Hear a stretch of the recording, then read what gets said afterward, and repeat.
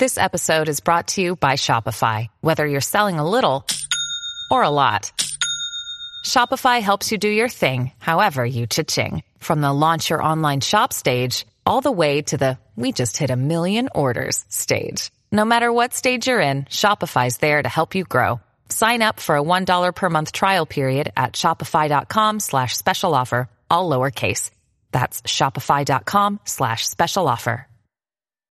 When you need mealtime inspiration, it's worth shopping Kroger, where you'll find over 30,000 mouth-watering choices that excite your inner foodie. And no matter what tasty choice you make, you'll enjoy our everyday low prices, plus extra ways to save, like digital coupons worth over $600 each week. You can also save up to $1 off per gallon at the pump with fuel points. More savings and more inspiring flavors make shopping Kroger worth it every time. Kroger, fresh for everyone. Fuel restrictions apply. Do you know what I use to record these podcasts? It's Anchor by Spotify. It's the easiest way to make a podcast with everything you need all in one place. Let me explain. Anchor has tools that allow you to record and edit your podcast right from your phone or a computer. It's all really, really easy. It's all really intuitive. When hosting on Anchor, you can distribute your podcast on listening platforms like Spotify, Apple Podcasts, and more. It's everything you need to make a podcast. Good afternoon. Welcome to Inside Indiana Sports Now with Kent Sterling. It's Friday, August 28th, 2020, brought to you by the great people of Today's Dentistry. Dr. Mike O'Neill, the best dentist you're ever going to go to. Best dentist I've ever gone to. The only dentist I've gone to in 26 years. Give him a call, 317-849-2933. Let's talk about sports. The Indianapolis Colts back to work today. They worked out. Really physical, fun practice to watch. Yesterday, they didn't practice at all, but they were working. They talked to us. After practice, Zaire Franklin, Jacoby Brissett, Ryan Kelly spent time with the media talking about what they did yesterday, sharing their experiences, trying to craft a plan to make society in Indianapolis and the world a little bit better because of their actions. Let's listen to what they have to say. I'm going to just get out of the way. Listen to Ryan Kelly, Zaire Franklin, and Jacoby Brissett, the emotion they bring to this, the intellect they bring to this, and talking to Chris Ballard about it. You know what? This is a group that is taking very, very seriously their role in the community, and isn't that what we want to begin with from our sports franchises here in Central Indiana? So let's listen to the guys. On the football field, we're not using empathy. We're not using, compassion. We're trying to go after each other, and that's fine. But after these conversations, you've seen a different side of people, better sides of people, a deeper understanding of people, of how not only how they live their lives, but honestly how they play football, and how they go about their business. So it's like I said, it's been great to be a part of them. I've gotten to really, that term is goes, I want to go to war with my brothers. I want to go to war with my brothers, but actually taking that word and actually diving into what being somebody's brother means, and how can we help our brother? How can we understand our brother? How can we help our brother? I think I said that, but all right. And I think that's what these meetings have provided for us, and not only players, but coaches, ownership. So, I'm excited to see where this goes. It's hard. We sat there and listened to three hours a day, 2 days in a row of different stories. It seemed like everybody had a story of something, whether it was they were, targeted for speeding or, whatever it was, and they felt uncomfortable, and or, they're just, the family's a product of murder or something. There's a horrendous story that everybody's got, and it's tough for me because, I know that there's good out there, but I just didn't think that there was that kind of evil out there as well. And so that was a learning curve for me. I think everybody, was a little bit uncomfortable in that, in those Zoom meetings, man, because you care about your brothers, you care about the guys you play with, and to see them hurt, to see them, carry something for so long, and then to get it out off their chest and, break down, just to barely even get it off, was really hard for me. But, it's not okay just to be, against racism. I mean, it really is. And I think that, there's only, there's certain stuff you can do, but like, I'm going to have kids one day, how I tell them about the brothers that I played next to, and then the guys that I played with and how much I appreciate them and what they have. And everybody's got a story, right? That's the great thing about football is they all got stories, and you can learn from anything, right? So that's been the biggest thing is just, being able to listen. I mean, just think about it, a daily struggle for all of us. Everybody on this call is that we don't listen enough. And I think that's one of the biggest things I've taken away from all this. I've had to have conversations that I never thought I would have with Ryan, and finding out that his dad was a former cop and how important that is, him and his brother being deployed. You find out certain things, you go, dang, I didn't know that. But then you understand a person more. And he's provided a tremendous insight. And he's provided ideas that, honestly, I would have never thought of. And I'm sure other players in our group would have never thought of. And so it's been great to have him, and I know he hears his voice being heard, and how much he's impacted us because he's opened my eyes to a lot of different things. And, I think it's vice versa. Everybody was listening, and not listening just to respond because they already had a preconceived notion in their head, but listening to truly understand and truly feel where our brothers are coming from, whether that's from a white teammate, black teammate, minority coach, or, someone who grew up in farms in south of Georgia or something like that. So we all have a unique experience and a unique life that brought us all here. And, I just feel like those conversations have helped shape not only our team, but our entire organization. Those Zoom calls that we had this offseason, opened a lot of people's eyes to a lot of realities that they, quite frankly, didn't really know exist. And, to hear the same story come from myself, and I grew up in Philadelphia, and the same story happened to Anthony Walker, who grew up in Miami, and, the same story from Bobby Okereke, who grew up in California, and all across, and Darius from South Carolina. And it's just think that, well, how did these four individuals who have completely different, honestly, backgrounds, and we grew up differently, how do we all have extremely similar situations and interaction with police officers? And it showed that it's truly a situation and a problem in our country that needs to be addressed. I want to see this city be the light that every other city can go off of, and that's community working together.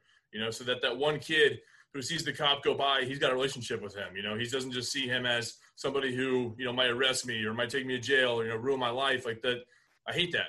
I don't want that fear to be there. And then I hear his guys' stories. And it's tough to hear, knowing that there are good cops out there. And I've had a lot of cops reach out to me just talking, hey, what can we do? I'd love to be involved because at the end of the day, it makes their job easier if they have connection with the city and vice versa. So I know I kind of went on a little bit of a ramble, but, I really do fear.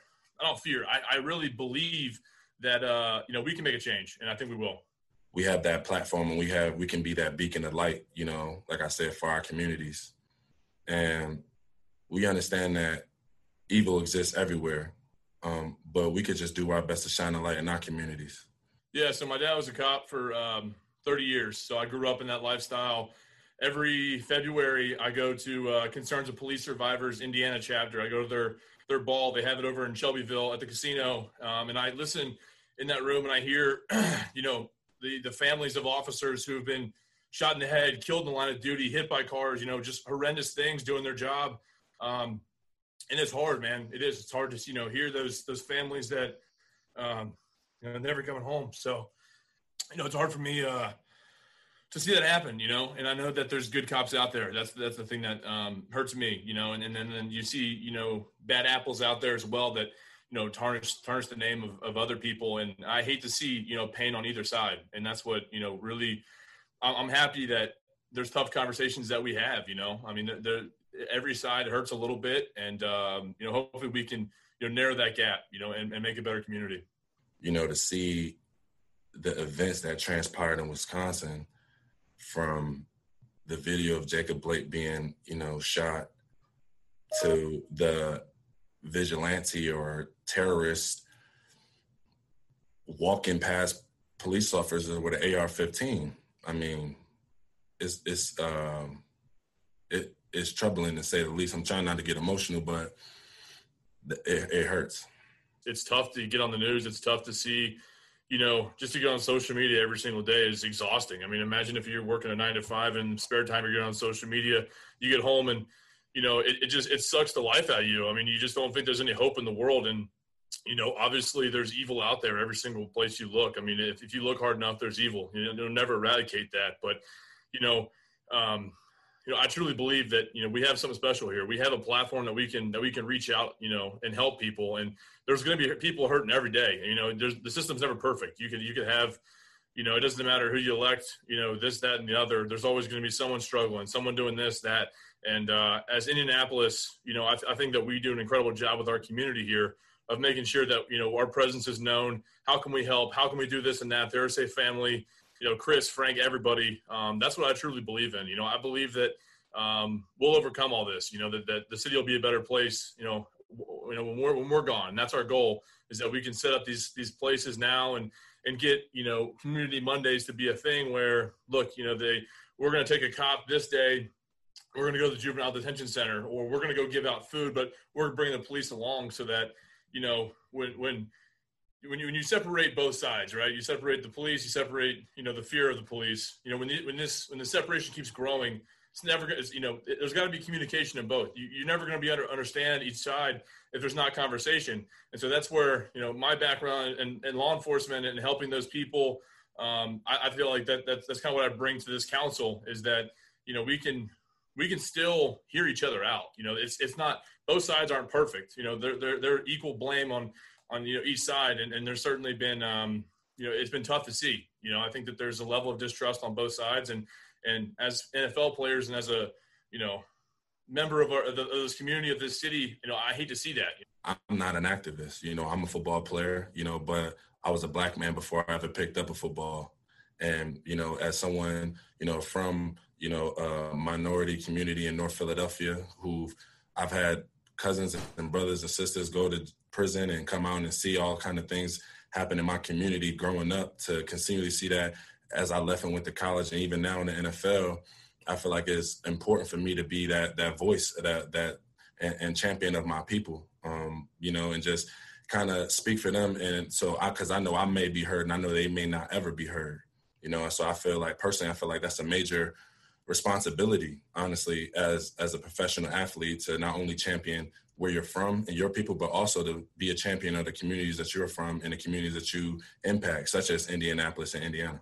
And I feel like for us, we just want to be the inspiration for the NFL. We consider ourselves leaders of the NFL. We consider ourselves a first class type of organization.